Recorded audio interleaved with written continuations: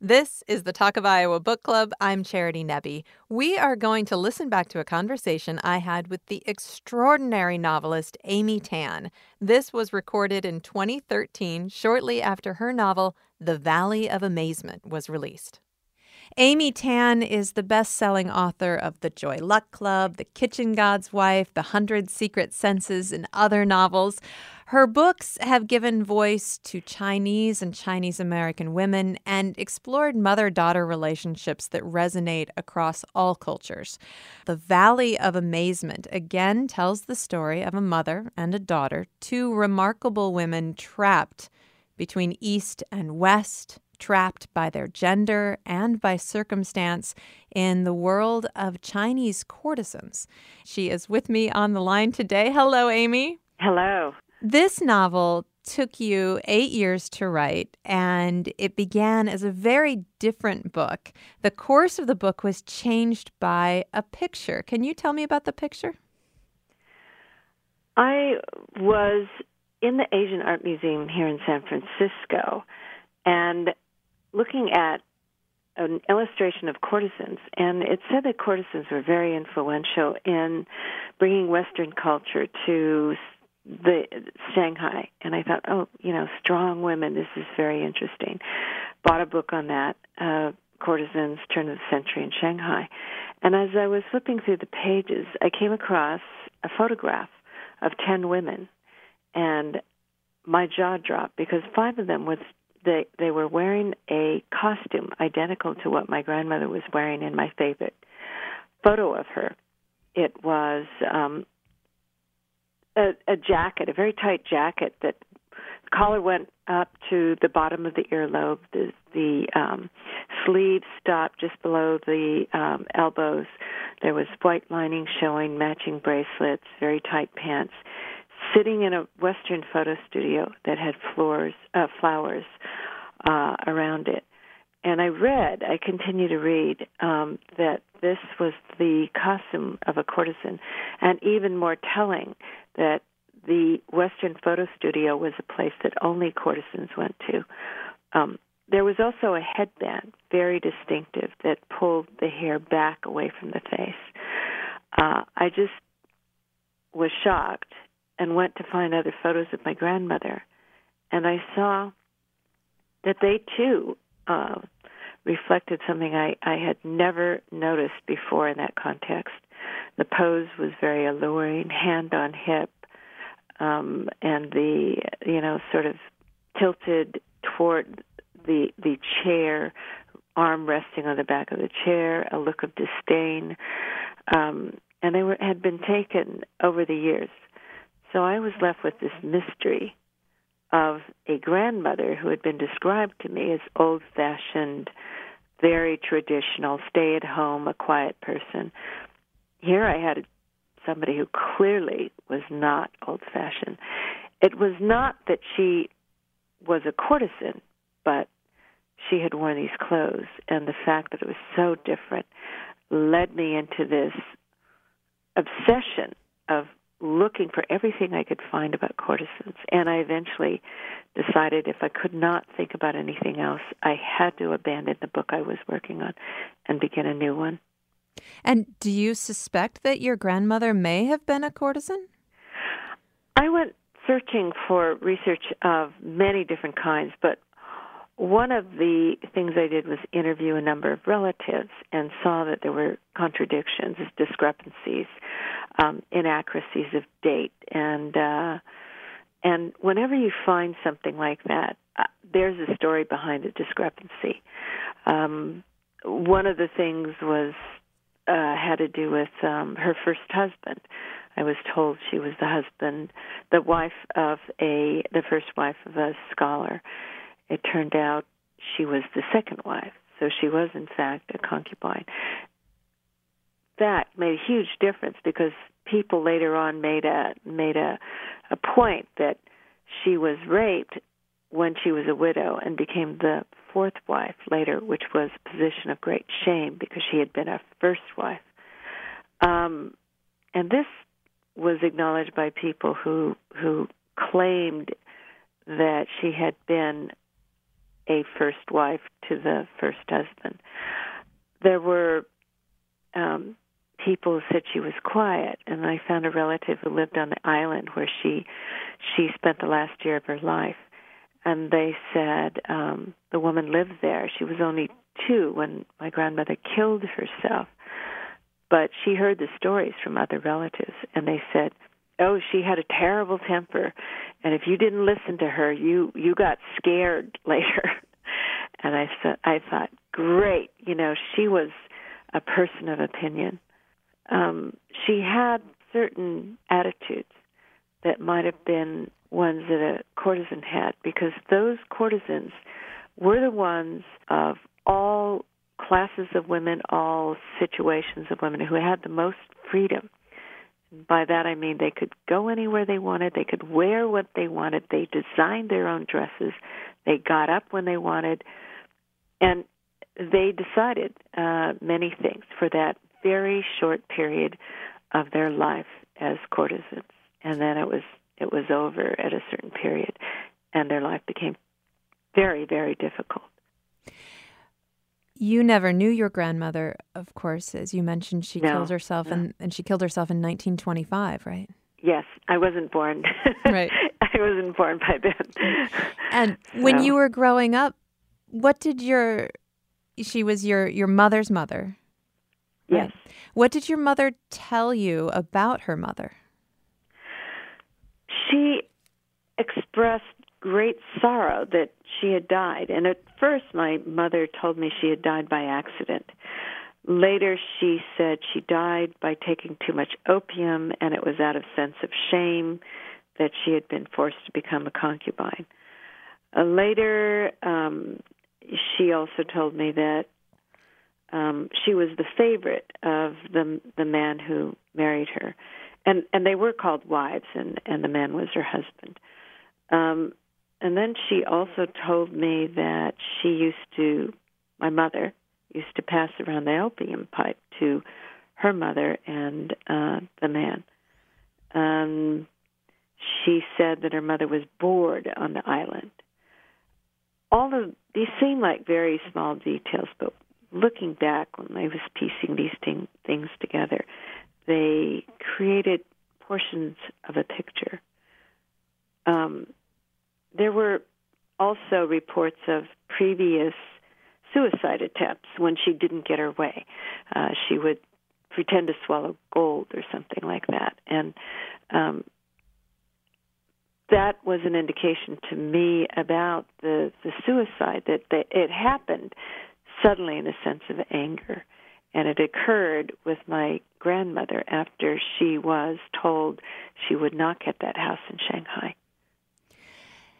So this photograph, this clue, this possibility led you into researching the world of courtesans. And you mentioned that the most popular, the courtesans who worked in the first-class houses in Shanghai, had a stature and a freedom that many other women in China did not have. But at the same time, they had to have sex with men who gave them money, which is definitely not a definition of freedom. Exactly, except they got to choose. So the men came and courted them, and there might be a number of them courting them for a certain period of time. And in the end, the courtesan would be the one who chose who she would be intimate with. And there are many stories of men who claimed they were fleeced because they went and gave many gifts over a period of time, and there were others who gave less money, but the courtesan had picked the most handsome one. So there was some degree of choice. The other part about that in context is that, and I do have to emphasize context of the period in Chinese history. This is not something we would say is acceptable today. This we would call the equivalent of sex slavery in certain sense, because these girls were initiated quite young, and some of them had been kidnapped. So you can imagine a girl at age 15 being initiated as a virgin courtesan, being sold to the highest bidder. And after that, taking control of her career, but really being a 16-year-old girl and making a lot of decisions based on emotions, which would affect their career later. And so, yes, even though they were the first-class courtesans, they were highly regarded. They were like pop stars in a way, but they eventually had to give themselves to somebody that oftentimes they would choose for various reasons.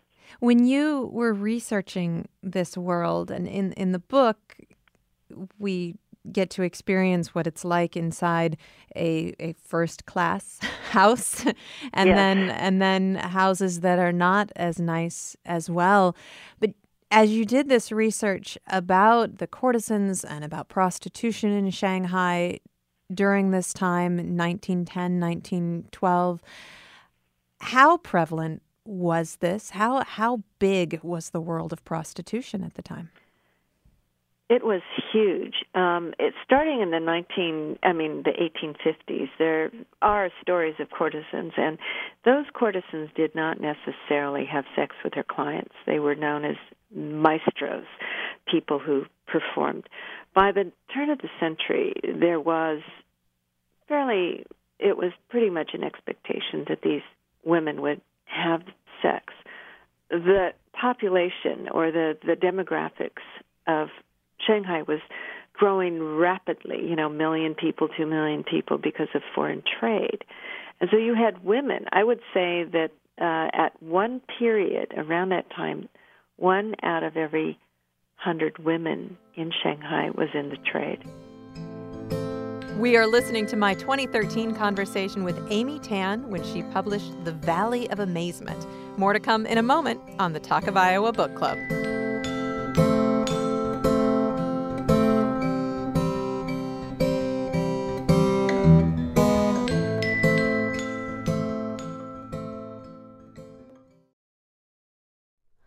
Hi, it's Terry Gross, the host of Fresh Air. We bring you in-depth, long-form interviews with actors, directors, musicians, authors, journalists, and more. Listen to our Peabody Award-winning Fresh Air podcast from WHYY and NPR. This is the Talk of Iowa Book Club. I'm Charity Nebbe. We are listening to my 2013 conversation with author Amy Tan. Amy, just before the break, we were talking about how big the sex trade was in China in the early part of the 20th century. And you said that 1 out of every 100 women at that time were involved in the sex trade. And at the beginning of the book, at least, we are introduced to the world of a high-class, first-class courtesan house. But yes, that was a very different world from some of the other women who were in this trade.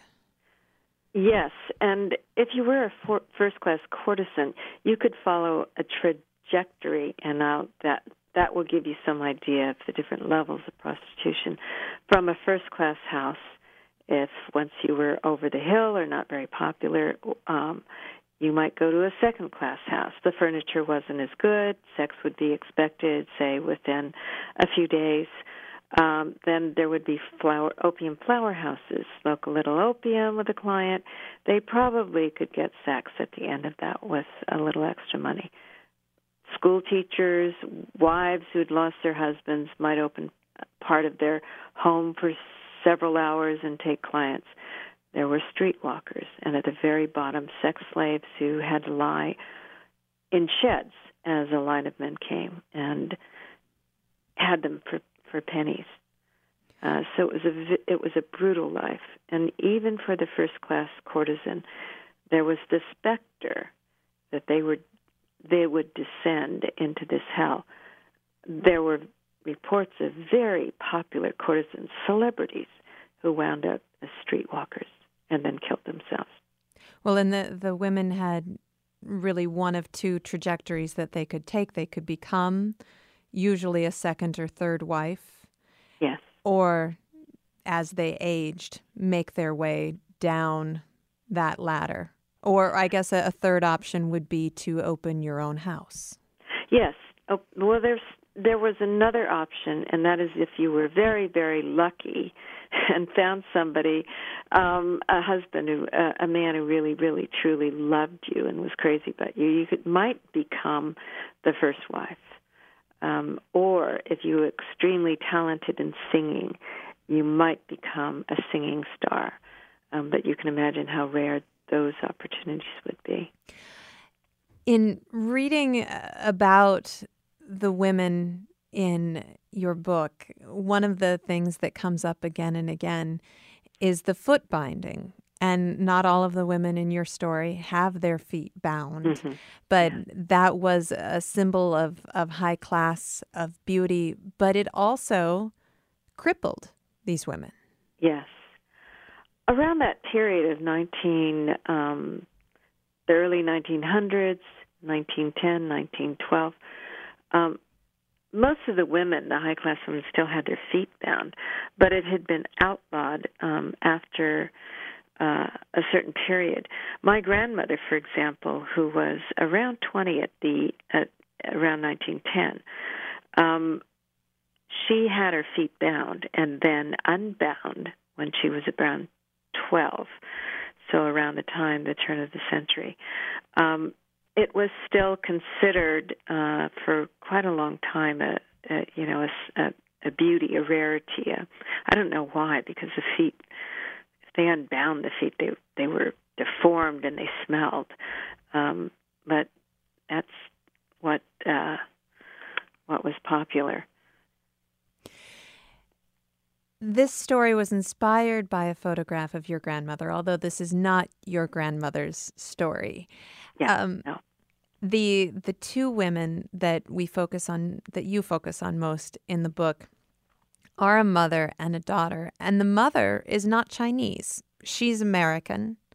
The daughter is half Chinese, half American, although she grows up for her first several years at least believing that she too, like her mother, is an American. And I wonder if you could introduce us to them a little bit, if you could read a part in the voice of Violet, the daughter, that tells us a little bit about them and their relationship.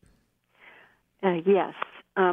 Lucia, as you said, is an American woman who lived in San Francisco. She's rather petulant. She has an idea in her mind that she's going to find a soulmate.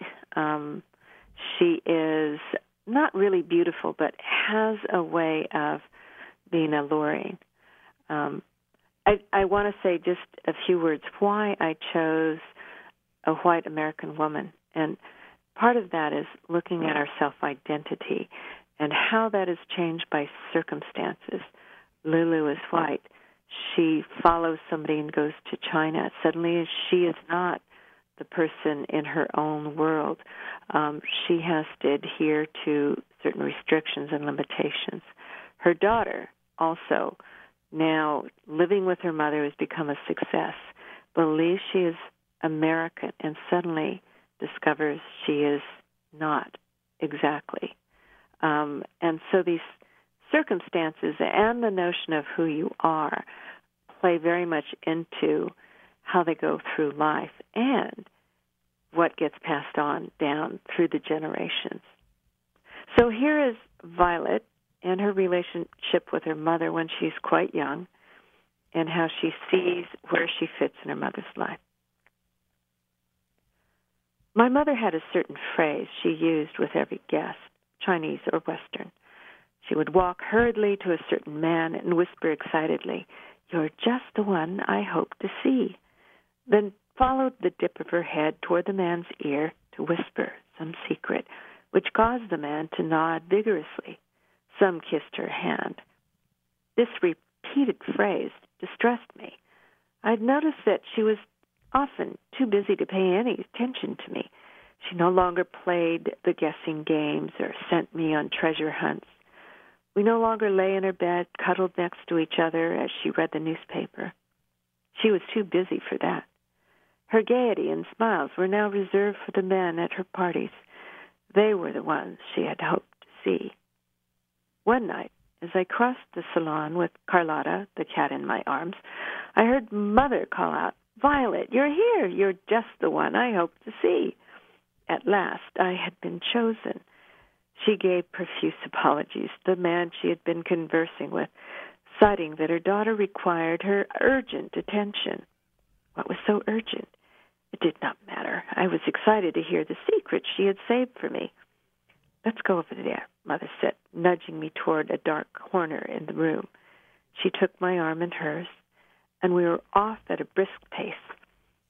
I was telling her about Carlotta's latest antics, something to amuse her, when she let go of my arm and said, "Thank you, darling."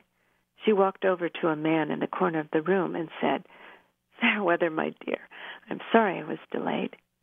Her dark-haired lover stepped out of the shadows and kissed her hand with fake gallantry.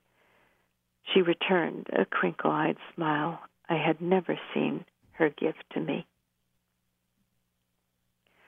I could not breathe, crushed by my short-lived happiness. She had used me as her pawn. Worse, she had done so for Fairweather, a man who had visited her from time to time, and whom I had always disliked. I had once believed I was the most important person in her life, but in recent months that was disproved. Our special closeness had become unmoored. She was always too busy to spend time chatting with me during her midday meals. Instead, she and Golden Dove used that hour to discuss the evening plans. She seldom asked me about my lesson or what I was reading. She called me darling, but she said the same to many men. She kissed my cheek in the morning and my forehead at night, but she kissed many men, and some on the mouth. She said she loved me, but I did not see any particular sign of that. I could not feel anything in my heart but the loss of her love. She had changed toward me, and I was certain that it had started the day when I threatened to betray her. Bit by bit, she was having nothing to do with me. Amy Tan reading from her most recent novel, The Valley of Amazement. What was it about exploring the lives of an American woman and her half-American daughter in this very traditional Chinese world that was so confining for women? Where did that idea come from? I thought of my grandmother's own circumstances, as well as my mother's, and their inability to do certain things, for example, leave their own marriages. I thought of my own circumstances and how we are defined by those circumstances. You know, a lot of people might say, well, why didn't she just leave? Why didn't she find a job? Well, those things were impossible. Women who lost their husbands, who might have been quite wealthy, where did they go? There was nothing, no society for women who were widows, and oftentimes they went into the streets. So I wanted to look at how differently we approach our lives and the attitudes that we have when this is forced upon us in the context of this society. And I see parallels also in what happens to women today. Slavery, sex slavery, is a huge, huge problem, ranking among the top problems of the world today. And so some of what I write about does apply to women who cannot escape from a situation like this. Well, and Violet, the daughter, was raised to believe that she had worth and she had rights and that her ideas were actually worth something. Yes. And later she is forced into a world where that is just not true. That is not how she's treated. Right. She reacts with a great deal of pride, the pride of a Westerner during that time. The Westerners were very much in control, had a great disdain for the Chinese. They lived in the foreign settlement, it was called the International Settlement, which included Americans, the British, Canadians, Australians, and the Japanese. But they had their own laws. They had their own privileges. They had servants, and they only talked to them in Pidgin, even if somebody could speak English. So you can imagine how Violet feels going from this very privileged American who could assume certain rights to suddenly becoming Chinese. And not only that, if she was half Chinese, she was looked down by both races. It was a very, very different time, and there were many Eurasians as a result of. No, I wouldn't say they were intermarriage. That was very rare. That was not allowed. But relationships, whether forced or voluntary. Do you ever feel like you're being cruel to these characters that you bring to life for us? Cruel, and I don't ever think that I'm cruel to my characters. I think that I place my characters in very different situations, some of them that are clearly not nice. I could not write a completely romantic book, how somebody goes into this world, is able to escape, and finds true love. I needed to look at a reality, and so it's not my being cruel. They were the times that were very cruel, and if anything, I let off Violet with a much better ending, so to speak, in her life. Than happened to many women in that world. Do your characters ever surprise you when they enter into these difficult circumstances? I know that a lot of writers, it's as though their characters are controlling the situation, controlling the story. I pretty much am in control of this world, and it's as though I'm the character, and so I get to decide what to do. But there are times toward the end of the writing when everything appears as the complete universe, and I have a complete understanding of these characters and all the situations and what it leads up to. The writing happens very, very quickly at that point. And there are things that surprise me, what comes out and what has always been there in the character, but now has come out. So that usually happens at the end. In all of your books, even when circumstances are very difficult, there are times when I can see you or feel you having fun with language. And in this book, one of the places where I saw that was in some of the poetry in the book. You include some real poetry in the book, but you create poetry for one of your characters. And it's not that good. No. I had to really work at that to make that bad. I would write it the first time. It's a man who's wooing a woman, and he has stolen real poetry that's quite famous, and Violet is just bowled over by that. And then he continues to write poetry, and they're not quite the same caliber. In fact, Violet's sidekick or attendant, Magic Cord, notices they're quite bad. They're not something you want to perform in the house. And so they're essentially a lot that are just about him, or they have some really hilarious imagery, like his lover dying and then lying on a cold stone, which would have been her bed had she lived, and it is very corny, and it's pointed out. I had to really point it out, lest readers think that I actually thought that was good poetry. You had to make it very obvious. Make no mistake, and I made a joke about this, when people talk about what's a literary novel, and there's no definition. You can, Amazon lumps things into literary and I don't know what else. But my joke was, well, there's really bad poetry that I wrote in there, and everybody knows it's bad, and that kind of knowledge is what makes it literary. It's sort of like the inside knowledge. We know something, and that I guess we're supposed to imagine somebody else might think that was actually really good poetry.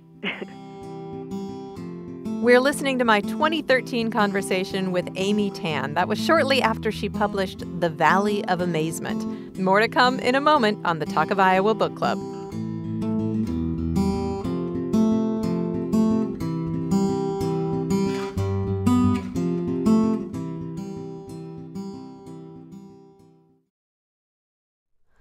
Hi, it's Terry Gross, the host of Fresh Air.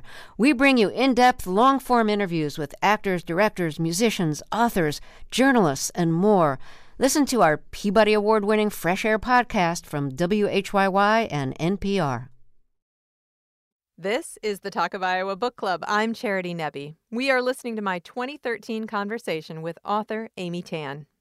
Before the break, we were talking about some of the bad poetry you wrote for this book. You also did something entirely new for you for this book. You have written a lot about relationships and difficult relationships before, but in entering the world of courtesans, you have written sex scenes in a novel for really the first time for you. Yeah. Was that a challenge for you? That was a real challenge. I had been made fun of by my writers group in the past and my freelance editor that I couldn't write sex. There was something blocking me, and that I was a prude of some sort. And I said, no, it's because everything I write, people end up thinking is my life, that it's autobiographical. And so if I write sex scenes, they'll think that they're peering into my bedroom. And one day my freelance editor, after she'd read a few chapters of The Valley of Amazement, she said, listen, this takes place in a courtesan house, and you have to have sex scenes. And I thought, wait, she's right. They're not playing ping pong for a good time. So I had to, first of all, do some research. This, I decided, was something I could get into because this would be based on the kind of sex protocols and, flirtations that a courtesan might have. So I felt a little bit safer that way. But still, there are things in there that might appear a little kinky. And I have to say it's all research. It's not me. Well, there were, for example, old names of actual aphrodisiacs, and I put those in there. And it's hilarious. Some of the research that I did that I dropped into the book was quite fun. The terms they use for sex organs, or the notions of the different positions that actually had funny names to them. You mentioned that people assume all of your work is autobiographical, and of course there are storylines in the Joy Luck Club that were inspired by your life. And one of those storylines is about the mother who had to leave her twin daughters behind in China. And your mother had to leave children behind in China as well. When did you find out about that? My memory of this is different from letters that I read later on when I knew. I thought that I knew when I was about 15, but then I heard that I actually found out when I was much younger, say around 12, and I don't recall it, and perhaps because it was so shocking to me. To find out my mother first had been married to somebody else when divorce at that period was very, very shocking. And then that she had daughters, which raised a fear in me. Most of all, it was that she had daughters who she loved and spoke Chinese and were obedient. And my recollection, she told me this in a fury, as if she wished she had not given up those children to have me. And there was also the fear that, if this is a mother who would give up these other daughters, she could just give up on me. And where would I be? Those daughters, by the way, were not abandoned by the side of the road, right. And there were 3 of them. But, however, my uncle and aunt did have to abandon a baby to a poor farmer family when they were young communists, and were afraid that if the baby cried, that they and the others would be caught and killed. And for the sake of their group of people that they had to do this. They did find the daughter years and years later, who did not, of course, want to leave the family, even though she was starving. My mother left those daughters under different circumstances. She had an abusive husband who would not let her go, and my mother was in love. And there are many different ways you can either justify or not justify what she did. I think it falls on the side from my sisters of never being able to justify that, even though they dreamed of her, they wanted her back, they believed that she would be the answer that would bring them happiness again.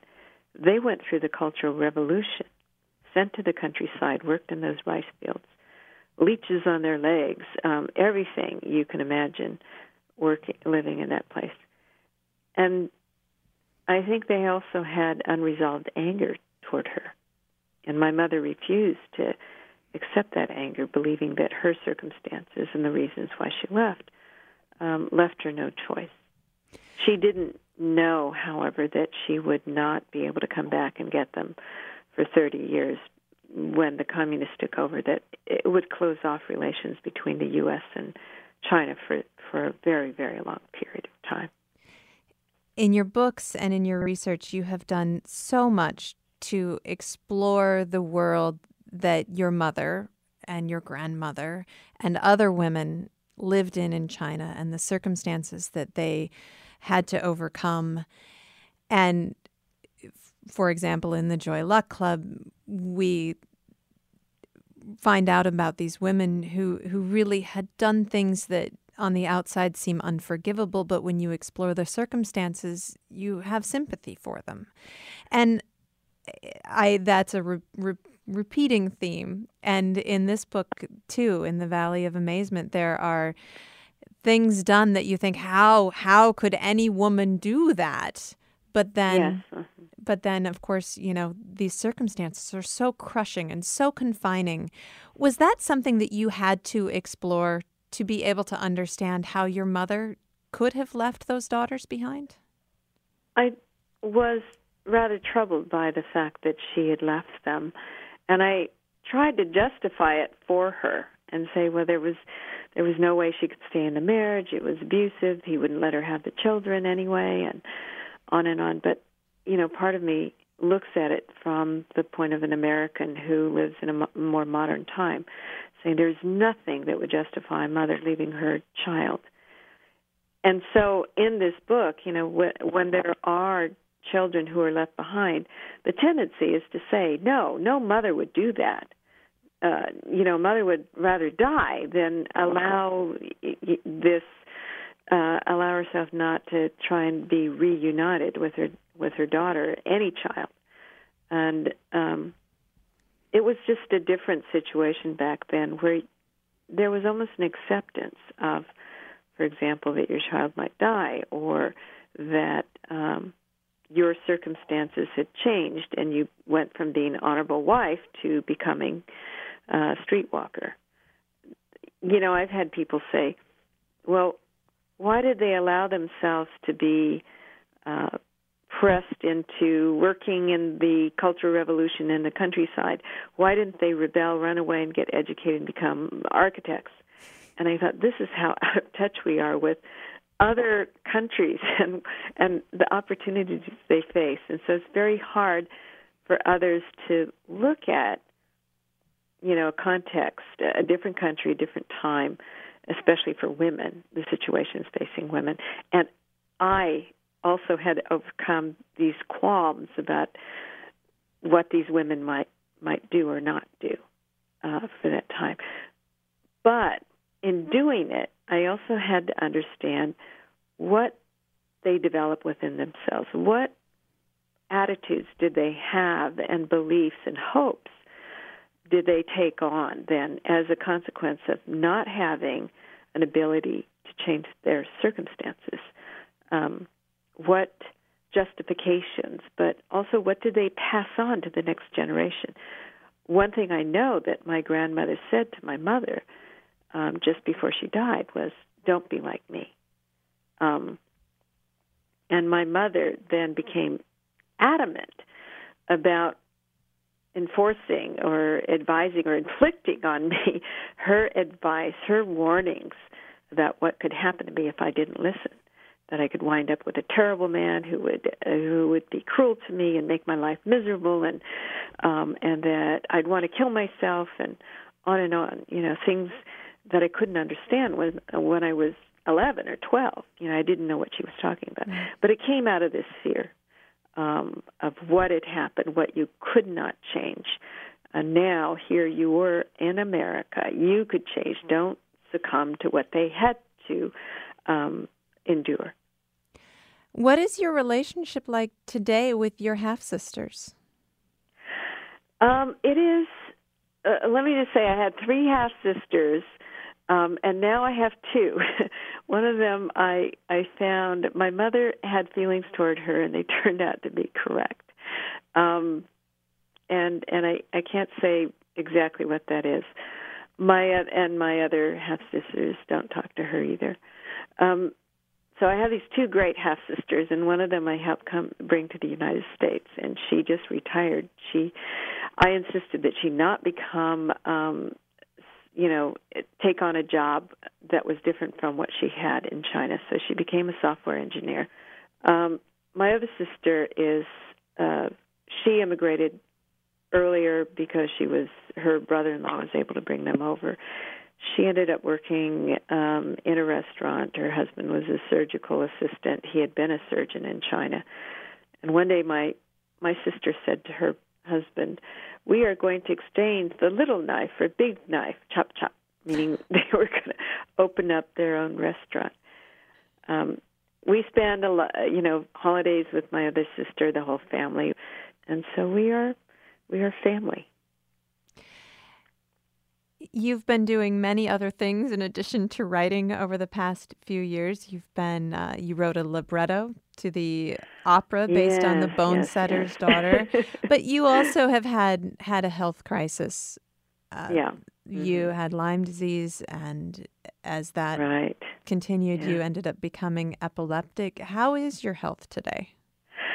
My health is great. I'm healthy by a new definition of health. And I think we all have to look at that as we get older, because we are acquiring maladies either genetically or through lifestyle or simply getting older, or acquiring this, as I did, environmentally by a tick. I am not cured. I have to continue to take a certain amount of medication to keep myself from getting overwhelmed by this bacteria, and I have to take anti-seizure medication. I'm very open to telling people that I have epilepsy as a result of this, because I want people to know how serious this disease is. It's not curable with a round of 10 days of antibiotics, especially if you've had it for a while before you're diagnosed, as was my case, 4.5 years. Right. And that is to say, listeners, be careful when you go out. It is in every single state. If you go out where there's tall grass, just be really careful. Use your anti-insect, anti-tick, repellent. And keep in mind your animals can bring it in as well. And it's serious. Take a look. If you see a tick, save it. And then send it off to be tested. That is the easiest way, rather than waiting for a test that sometimes is not accurate with people. The tick, they can grind up, look at its DNA, and look at whatever else is there and tell you whether it's an infected tick. I'm so glad that you're feeling well, although not. I can write again. That's I can walk. wonderful. I can do everything except drive. And I never like to drive before. I have very, very capable chauffeur now, my husband. He's willing to take me anywhere, so I haven't made. So with all of the things that you have done in recent years and feeling strong and being able to write again, what's next for you? Well, I have 2 other books I'm going to write. I always have these goals that, I'm going to take up piano again, or I'm going to, draw. But one of the things that I really gotten into is snorkeling. Not just snorkeling, for fun, but I go off with marine biologists to look for certain things, and I've done that in Indonesia, and as well as in Lake Tahoe, where it's about 50 degrees or less. We were snorkeling the other day in 10-millimeter wetsuits, the marine biologist and I, looking at salmon spawning. We're going to be looking at in areas where we can look in shallow water for octopuses. That was her specialty. She discovered the bipedal octopus. And I have other biologists. We're going to different parts of the world to discover things. These are people who literally discover species. So it's very exciting to me to link the natural world to human nature. And I've always felt that what I've been writing about is human nature, and now I get to link the two. One other thing that took so much time out of my writing schedule is that I built a new house from the ground up, or even underground up. And that house is very, very special because it is completely accessible. No matter what happens in my life, I can live in this house. It is wheelchair accessible, everything about it, bathrooms, doorways, everything. And people say, oh, you're healthy, nothing's going to happen for the future. And I think if I want to continue to write in my house and see what I see today, I need this house. And that's because I want to live to be 140 years old. And it has nothing to do with thinking something terrible is going to happen. It is being prepared for the future, and a very bright and good and healthy future, writing many more books and doing many more things. Well, I think we all hope that for you as well. Amy Tan, thank you so much. Thank you. I spoke with Amy Tan in 2013 when her book, The Valley of Amazement, had just been published.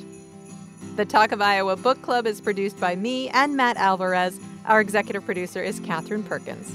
See you next time.